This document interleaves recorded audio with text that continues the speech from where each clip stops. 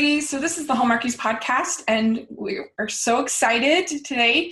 I'm Rachel, and Amber is actually not here today. She wasn't able to make it, but we have a special guest on our podcast, and is a film critic extraordinaire and podcaster. We have Alonso Duralde. It's very exciting. Thank you for having me, Rachel. Thank you so much.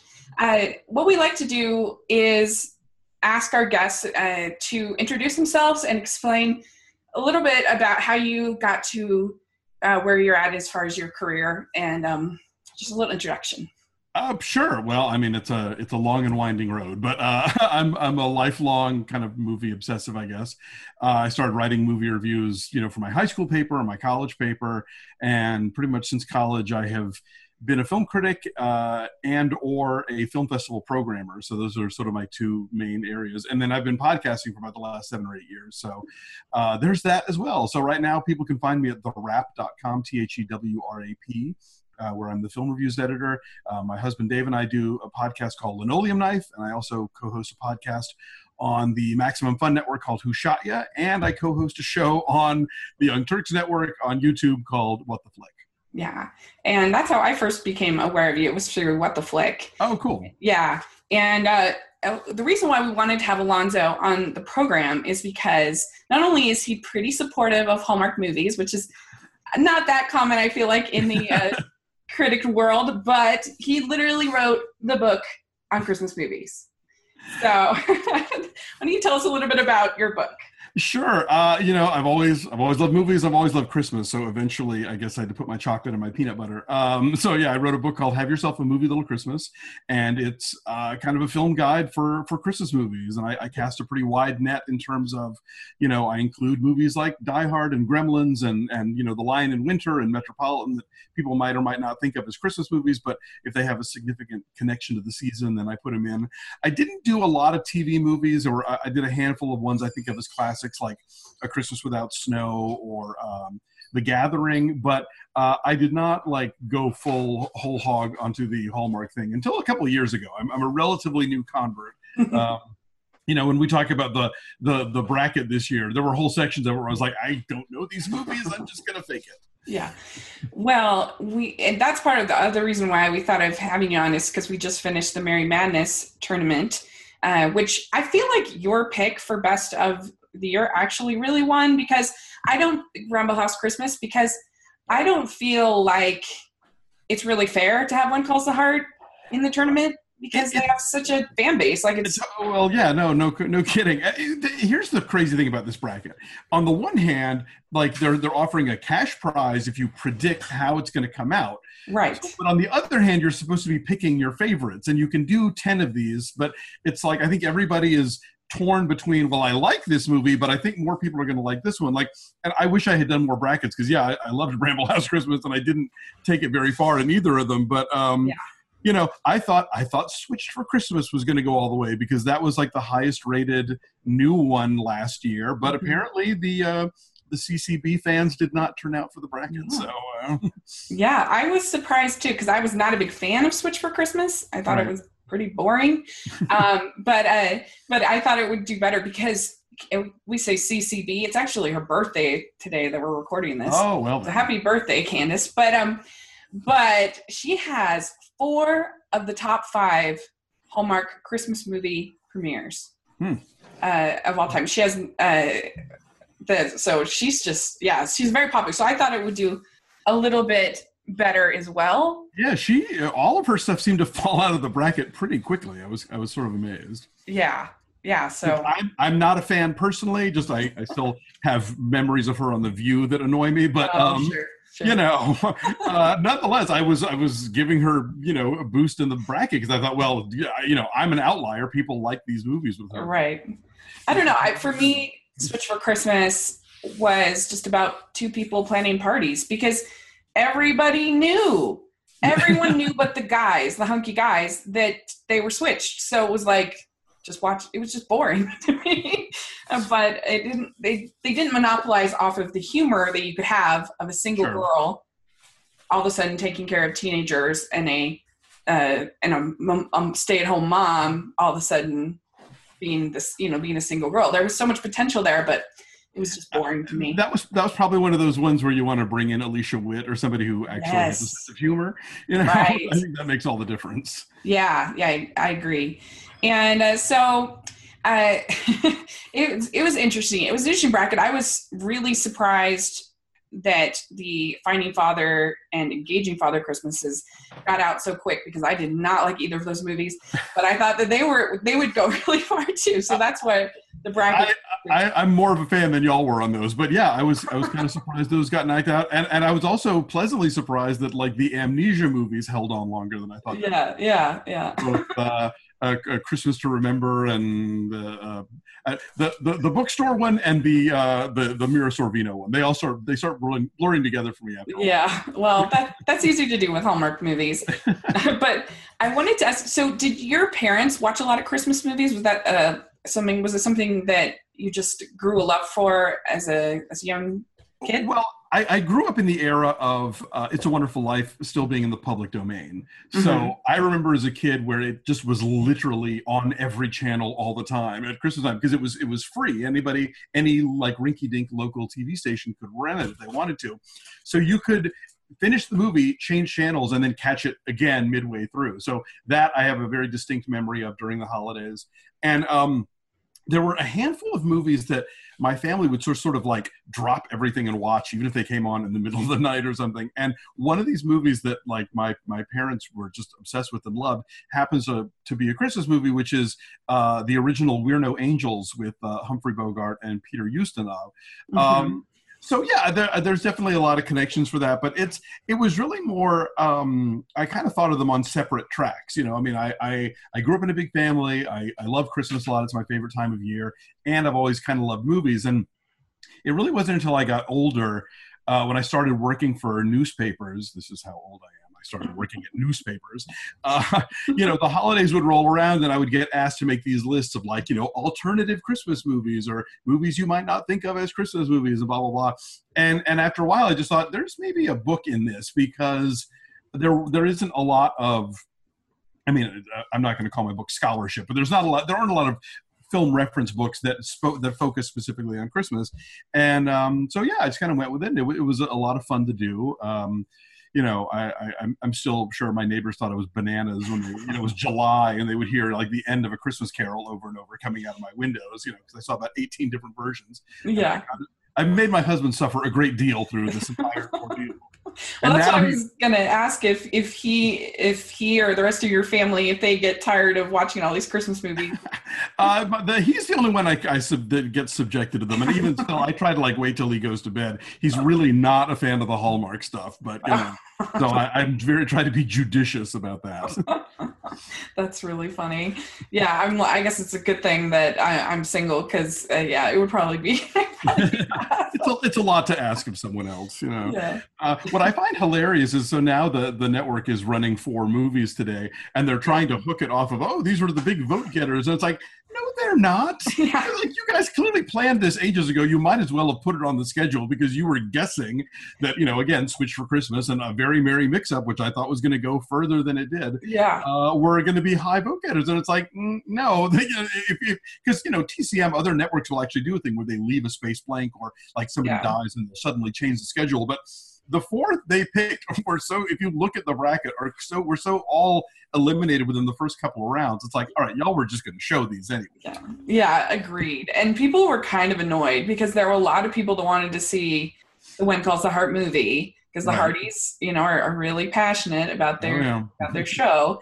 And I completely agree. It's like, and I love Christmas, but Christmas in April.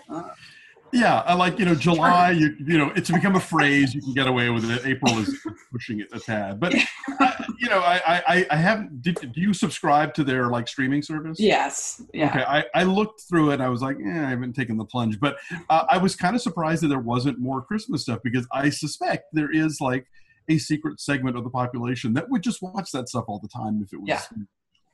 Oh, there definitely are, for sure.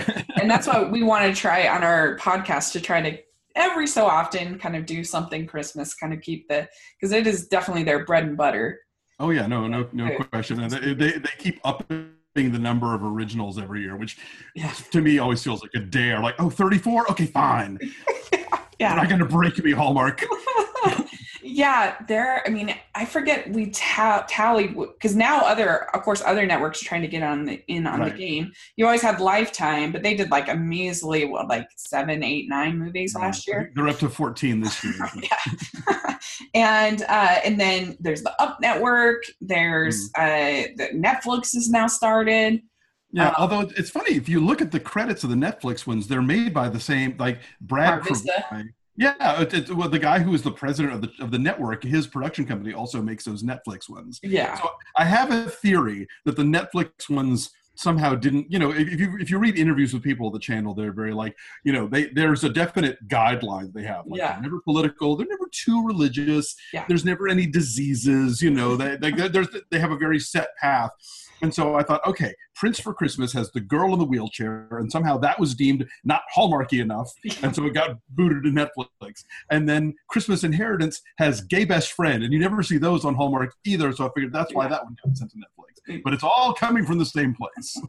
Yeah, I think so. There's a company, it's like Mara Vista, I think it was called, in Canada. And you can totally tell these Hallmark movies that are made by Hallmark and the ones that are purchased by them. There's a definite quality difference. You start seeing the same loft in Toronto a lot. Yeah. Yes, the same gazebo. Yes. A lot. I meant to ask, you guys have seen that SNL thing, right? Yes. The best ever. Totally. Yeah, one of our friends was like, we would totally watch these movies. And I'm like, we have watched these. I was going to say, this isn't really satire. Yeah. But I wondered, so do people like Christy Lemire give you like a really hard time about liking Christmas movies? It's, I think people think it's kind of cute, because since I've already sort of established myself as the Christmas movie guy, I think it's sort of like, well, if you can't have heroin, you can have methadone, and so I can only get so many real, like, major studio Christmas movies a year. In the meantime, I got to fill in the gaps with something else. They look a bit askance, but no one's too hot. Oh, good. Because you and William Bibiami are the only critics I know who actually watch, or at least admit on Twitter. Right. That's true. Yes. And I think that there's a lot of closeted ones out there. Yeah. No, yeah. Actually, Bibbs is the one who got me into them. He, a couple years ago, was in a car accident, and he had a knee injury and was laid up for like a month and a half. And he just watched Hallmark movies. And so we started talking about them, and he was really kind of parsing the difference between them and finding the similarities, but also the differences. And I don't know. At some point, I took the plunge, and it's just kind of fun to look at, as he likes to describe it, the movies where the villain is business. Yeah. If they're talking on the cell phone in the car in the first scene, they're probably evil. Bad news. If they don't decorate for Christmas or hire someone else to do it for them. Yes. It's funny because these movies used to be really snobby about real trees versus fake trees, but then Balsam Hill became a sponsor, and that's not brought up anymore. Yeah. It's true. And I mean, it is amazing, like, how fast they make these movies. And like some of the ones that, like, there was one last year, Christmas Next Door, that because we did a Christmas preview in October, and it was like wildly inaccurate because so much changed by the time they aired. But the Christmas Next Door, I don't think it was even cast until the end of November.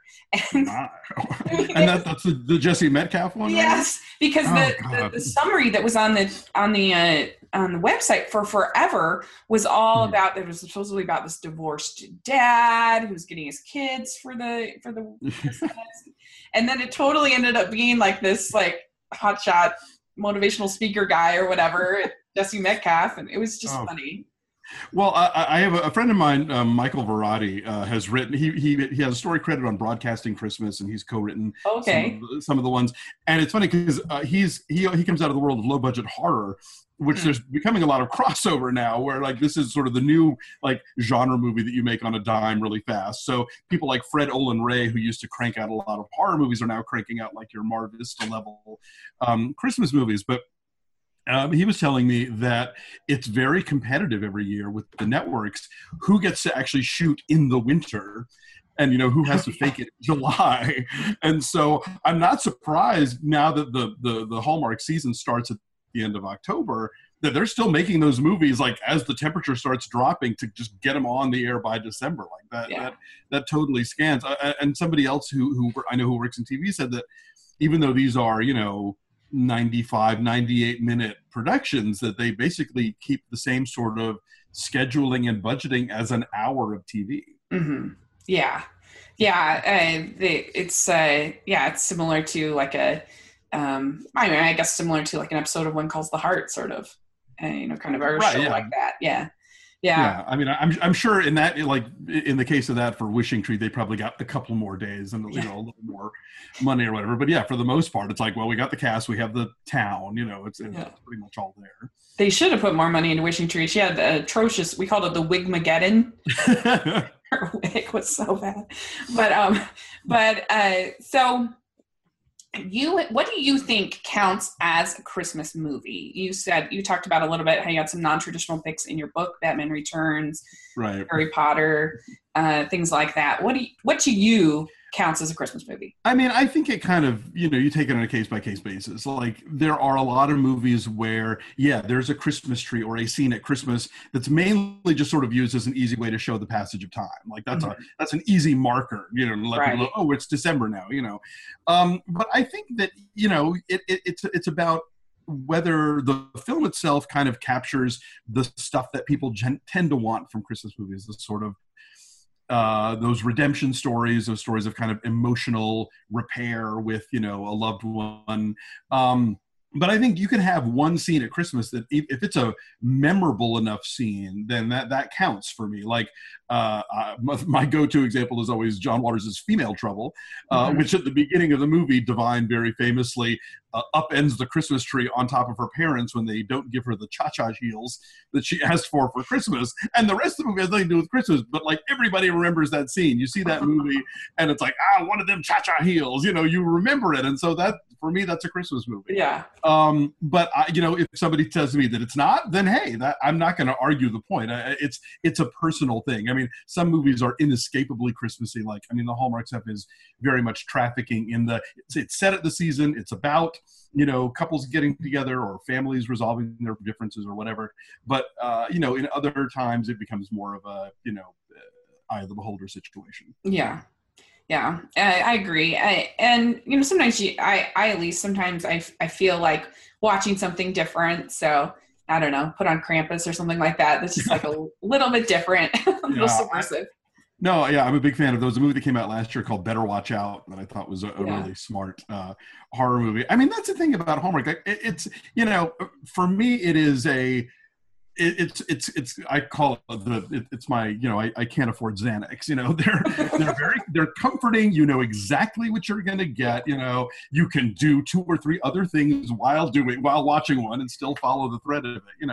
But I can't imagine a diet of nothing else. I think I think you got to mix it up a little because otherwise it's just so light and so bland after a while. It's like I need a little spice in here. Some nutmeg in my dog. It was a good thing that there was like Oscar season at the same time as like Countdown for Christmas, because I think I needed that like counterbalance. Yeah, I'm going to spend 2 hours with The Shape of Water, and then I'll come back and watch Lacey Chabert make a gingerbread house. Right. Yeah, we're hoping that they switch things up a little bit this year, because we're really getting kind of tired of some of the tropes, like I call it the save the farm trope. Yeah. It's like we got to save the school or save the theater or save the, it's community like, center. do something different. Like a lot of people hated that Candace Cameron Bure one where she went back, where she goes forward. The time travel one? The time travel. It was like, at least they were trying something different. Like, I think one of the things that I liked about Bramble House Christmas was that, usually the conflicts in these are so sort of contrived, like, oh, they were childhood sweethearts and then he went up to the big city or whatever. Like, you have this guy who has a genuine beef and really thinks that this other woman is terrible and somehow gouged his dying father for his money, and then discovering that, oh no, actually she's not a monster. Oh, and maybe I'm falling in love with her. Like, that was different. That felt like there were some stakes on the table and some genuinely kind of unpleasant emotions being bandied about, so I think here's the one thing, they obviously have a winning formula. I'm sure they don't want to mess with it too much, but every so often, like, we know what you're doing, so maybe do a little something else. Yeah, think of your friendly neighborhood podcaster, please. No, we have hours to fill here. Yeah. So I was wondering, do you think that there will ever be a return of the feature film rom-com that we had, like the kind of movies that we used to have with like Reese Witherspoon, Sandra Bullock, Julia Roberts, that kind of thing? Like, we sometimes get some indies like Sing Street or something like that, but I don't know. I was so hopeful that Home would be kind of the one again? Home Again, yeah, that Reese did last year. I was hoping that would be a return to that kind of, but it wasn't. Yeah, I mean, I think everything is kind of cyclical. The things come into fashion, they go out of fashion, and it's a sort of thing where a few come out and they don't make money, and then nobody wants to do one, and then out of the blue, somebody uses their clout and it becomes a hit, and it pays off. Like, I think we went through a period where the R-rated comedy was just sort of desperately terrible, but lately we've had, Girls Trip and Date Night, and now the Blockers coming out. So I think at some point there is an audience for that kind of movie, and I think that the return, they're relatively inexpensive to make, and they can do really well. Your Pretty Womans and whatnot. So I hope so. I mean, I like a mix of things. I like to have women get to be front and center in something where they're not saving the post apocalyptic dystopia from itself or whatever. But yeah, no, I'm all for a variety. I hope so. I mean, it's interesting. I think I thought you were going to ask about sort of the return of the studio Christmas movie, and I think part of the fallout of the success of Hallmark is this notion of like, well, people can see this at home for free, which is, I think, why, again, the R-rated Christmas movie has become a thing. It's like, all right, what aren't you going to see on Hallmark? Well, Bad Santa 2, Better Watch Out, Bad Mom's Christmas, just Office Christmas Party, just because it is a clear alternative, and at some point, I think someone's going to maybe find a sweet spot of like, if we have like money and talent and things that these, somewhat cookie cutterish cable movies aren't going to do, then yeah, people are going to turn out for it. But at the moment, I suspect that because Hallmark is doing so, it kind of has cornered the market on this sort of thing with Lifetime and other TV people trying to get on board with it. Mm-hmm. I'm sure for the studios, like, well, we either have to go like hard, kid friendly, like The Star or whatever, or, like, trot out the the profanities and the comedic violence and the horror or whatever, just because it's the niche that's not being fulfilled. Yeah, because I don't know, I just, from my perspective, it's like, well, these movies are doing so well on Hallmark, so I would think that the studios would be like, oh, let's get in on this action. But you make a good point that like they don't think people will come to the theater. Yeah, I mean, it's sort of like, we've kind of gone back and forth with, is there a market for the adult drama, or do studios want to make, spend the time and money to make, and, outside of like your, handful of requisite Oscar-rated movies. And again, I think that's a place where TV has kind of filled in the gap. If we have, The Americans and Billions and these sort of interesting, complicated characters on television, then, the people are going to leave the house to see, the Avengers blow stuff up. Yeah, because I really miss the feature film romantic comedy. I feel like we haven't had like a really successful, and there's a couple that I like that didn't get much play. Like I really liked one with Hugh Grant called The Rewrite. I actually thought it was good, but there are a bunch that didn't get much of a release. But I don't know, it just feels like since Nora Ephron died, we have not had like a really fun, rom-com hit. Nobody has filled those shoes. Did you see Love, Simon? Oh yeah, that's true. There have been some high school ones, I guess. Yeah. That was really cute. I know what you mean though. You want that sort of, you want that Nancy Meyers, sophisticated people with nice kitchens. Yeah. and clever banter.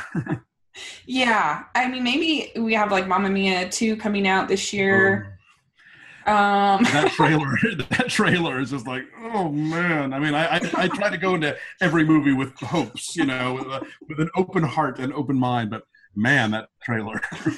Well, it's got Cher, maybe Cher. Yeah, I don't know. Cher as Meryl Streep's mother. I mean, I never thought I'd see that.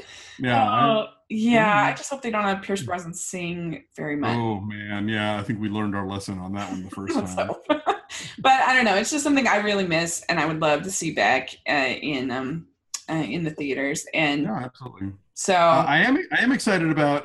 Have you heard about this British Christmas zombie musical called Anna and the Apocalypse? I did hear about it because my friend went to some film festival and happened to see it. Oh, Fantastic Fast, probably? Yeah, my friend. Yes, one of my YouTuber friends. I've heard great things about it. I'm dying to see it. It's going to open. They just announced that it's opening December 1st. So there's that to look forward to. Yeah, that'll be fun. That'll be really fun. Yeah. Okay, well, the question I wanted to say is, what do you think is a classic Christmas movie that you think doesn't get enough love, and one that you think gets a little too much love? Good question. Not enough love. I'm a big fan of the 1970 musical version of A Christmas Carol called Scrooge with Albert Finney. Where he goes to hell? Yeah. Where he goes to hell. Yeah, I find that one just really delightful. And I think it kind of gets lost in the shuffle. You hear people will talk about Alistair Sim or George C. Scott or some of the other, kind of more notable Scrooges. But I think it's a really tight version. I was just talking to, there's a podcast called Tinseltown that's all Christmas movies all the time. And he was saying that of the soundstage Londons, it's one of the best ones, it doesn't look stunning. It doesn't look like it's a block and a half. Like they really kind of, invested in it. And I like Albert Finney a lot. I think the fact that he's playing young Scrooge and old Scrooge in the same movie is really effective. So that's one I always try and kind of push on people. As for too much love, I get why people like National Lampoon's Vacation. I just don't love it. I think there are some fun things in it and some interesting things with that character from the first Vacation movie and all, but it's not one that I don't know that I've gone back and watched it again since I did the research for the book. Yeah, so not one of my go-tos. What about you? Fair enough. So I think that the Disney Robert Zemeckis Christmas Carol doesn't get quite as much love as it deserves. It's very true to the book, and I know that style, the stop motion, motion capture. I know it's off-putting to some, and so that's a problem. But I don't know. I really like it. I like Gary Oldman in it. I think he's really good, and I like. I think Jim Carrey is actually a pretty good Scrooge. So fair enough. Yeah. What do you think is overrated? Well, I was not a big fan of We Are No Angels. Of the first one, or okay? Yeah, I don't know. Peter Ustinov is amazing, so he saves it. I don't know, it just wasn't my style of humor, and I was not a fan of The Ref. I'm just not that.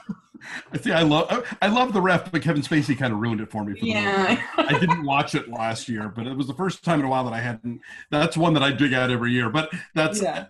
I get it. It's a very specific taste. So yeah, I don't know. I just don't like movies where I hate all the people and they're just horrible people. It's just not my thing.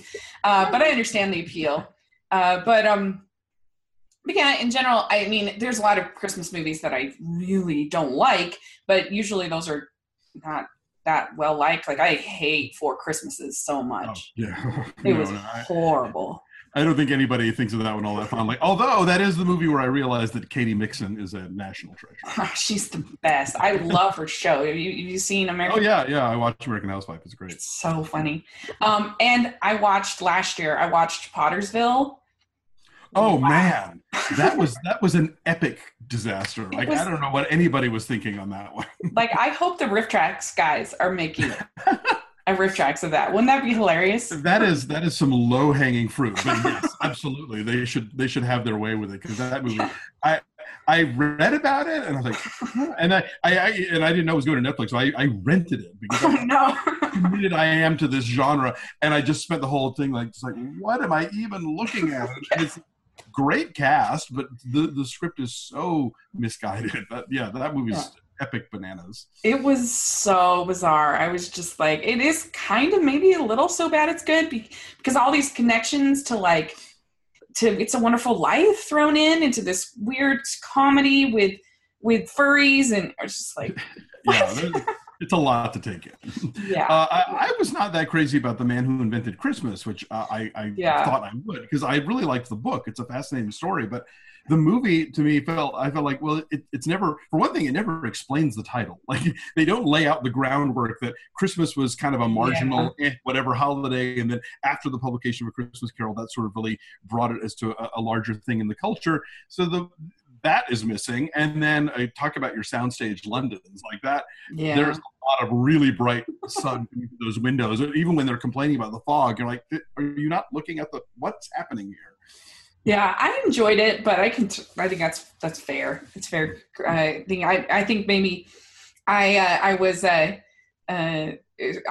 a contrast to some of the Hallmark movies that week that I saw. Maybe I don't know, but Arthur Christmas is another, I think, sort of underrated one. I think is slowly finding its audience as years go by. Yes, that's a really good one. I love Arthur Christmas. It's one of my favorite Aardman films. Oh, totally. Yeah, no question. So I want good. that sweater. Yes. Yeah, I really like that one. And I love, most people love Home Alone, but Home Alone was the first movie to ever really make me laugh in my life. I was, very independent kid. So the whole idea of going to the store by yourself and doing the laundry and him figuring out how to stop these thugs. And that was just the coolest thing in the whole world, and so I have huge nostalgia for it, and it's just one that I love. That was an interesting sort of revelation for me when I was doing the book, because I never saw it.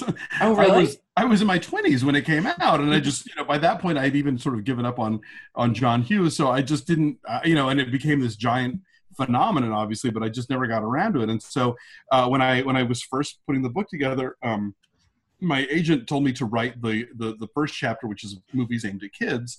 He said, because he thought that was sort of the best selling point to the parents or whatever. So I was like, well, I guess it's time to watch Home Alone now.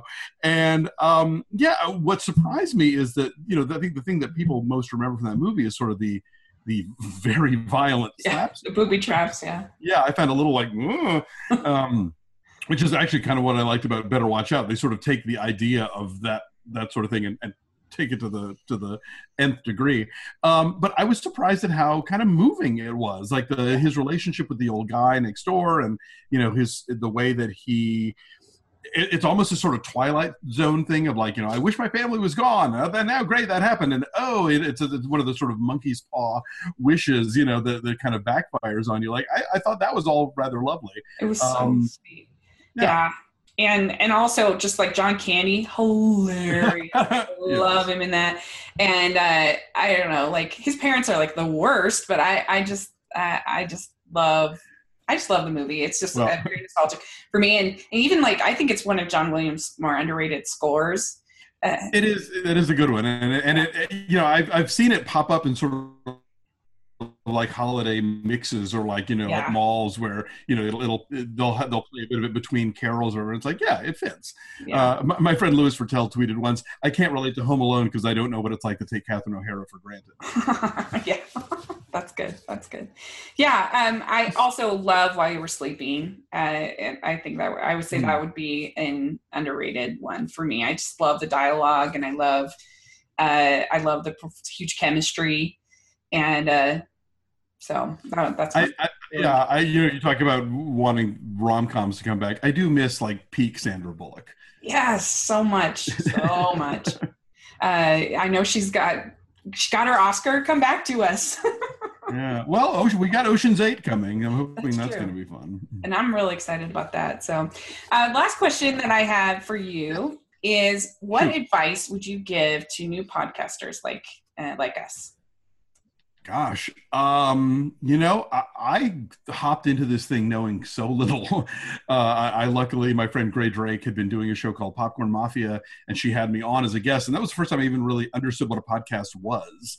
And then, I wound up starting mine because I had a couple of different TV gigs, and both shows got canceled like within a month of each other. So I was like, all right, I need a thing that only I can cancel. Yeah. And I think figure out what makes your voice different and how you stand out amidst the thousands of podcasts that are out there. I mean, I think you guys have a very targeted, niche sort of area of interest, and that's a good thing. I think the more specific you can be, the better. Obviously, it has to be something that you can still do an infinite number of shows about while at the same time being very laser focused, I mean, there are a ton of movie review podcasts out there in the world, which I'm certainly aware of, but there aren't any that are done by, an actual married couple that are both film critics, let alone two dudes. So right.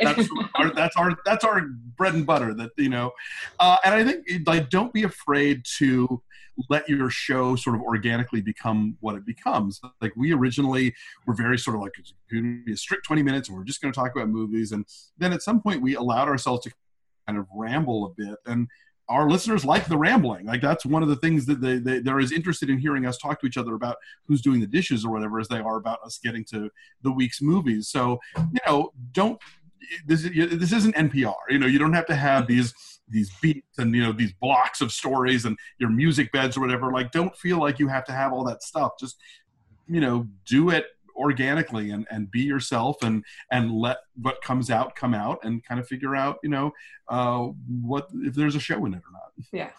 Oh, that's really great advice. I mean, I think the thing I just try to remember is that like it's a lot of work, but just try to keep it fun. That it's God, yeah, because no one's doing this for the money. It better be fun. That's right. So, and it's so fun to be able to, it's a shame that Amber wasn't able to be here, but because we have just so much fun together getting to work on, a creative, because most of the time we just spend in front of our computer screens all day for our jobs. Right. And so it's nice to have a creative outlet where even just things like designing the thumbnails and stuff like that. Like I'll send one to her and I'm like, look at this, I designed this. Do y'all have merch yet? I want merch. Oh, we do have merch. We have a Hall Stars T-shirt. A baseball T-shirt. So I'll tag you in the link. Okay. And we are also doing a giveaway right now of Alonzo's book. So if you're listening, I'll have a link in the description section to enter the giveaway of Have Yourself a Movie Little Christmas, because it's definitely a resource that every Hallmarkie needs to have for sure. And we were both talking that if you do a volume 2, it should be a TV movie volume. If I can, if I can sell enough of these, then maybe that'll happen. And I would be down. Like I've had a good time going down this rabbit hole. So I could go down all the previous years that I missed. If you don't win the book from Hallmarkies, it is available at like Amazon and all the places, and as a Kindle. Yes, we will have a link, and the giveaway, anybody can enter, because even international, because you can just do the ebook. And so go check that out. And I'll have a link down if you want to just flat out order it, and because it's really good. And if you need we can be your resource. We can be your. We can take the bullet for you. Maybe that's good to know. Yeah. Well, thank you so much for talking with us. This was a real honor and treat for me. Oh, well, this was a delight. I think you guys do have a lot of fun doing this show, and I'm glad it exists. And thanks for thinking of me. Oh, no. Hopefully we can have you on again, maybe closer to the season, or maybe in Christmas in July or whatever. We'd love to talk to you and get Amber in, because Amber was very excited because she is like a Ben Mankiewicz fanboy. She wanted to talk to you about that. Excellent. I'll dish all the dirt I got. Oh, good. Okay, great. Well, how can people find you online? Social media? Well, let's see. I'm A Duralde on Twitter, ADURALDE, and then my show is at Linoleum Cast on Facebook, Twitter, and Instagram, and I think also at Who Shot Ya Pod and at TYTWTF on Twitter. Great. Awesome. We'll have links for all of that in the description below. And thanks again. Really appreciate it. Thanks. Have a good one. Bye. And make sure you're following the podcast on social media or Hallmarkies Pod on Instagram and Twitter. And this weekend on Hallmark Channel, they are having just one movie on Hallmark Movies and Mysteries. The Aurora Teagarden movie is this weekend, but nothing on the Hallmark regular channel. So one of those weeks. But we do have a new episode of One Calls the Heart this weekend. And our podcast this week, we're covering the Hallmark Spring Fever royal movies, Royal Matchmaker, Royal Hearts, and Once Upon a Prince. So I hope you'll enjoy that. And we will have our When Calls the Heart recap show, When Calls the Hallmarkies recap show on Thursday with Ruth Hill. So make sure you check that out. And thanks so much again to Alonzo for joining us. And you can follow Amber at Amber Brainwaves on Twitter. And you can follow me at Rachel's Reviews on iTunes and YouTube. And thanks again. And we will talk to you all later. Bye.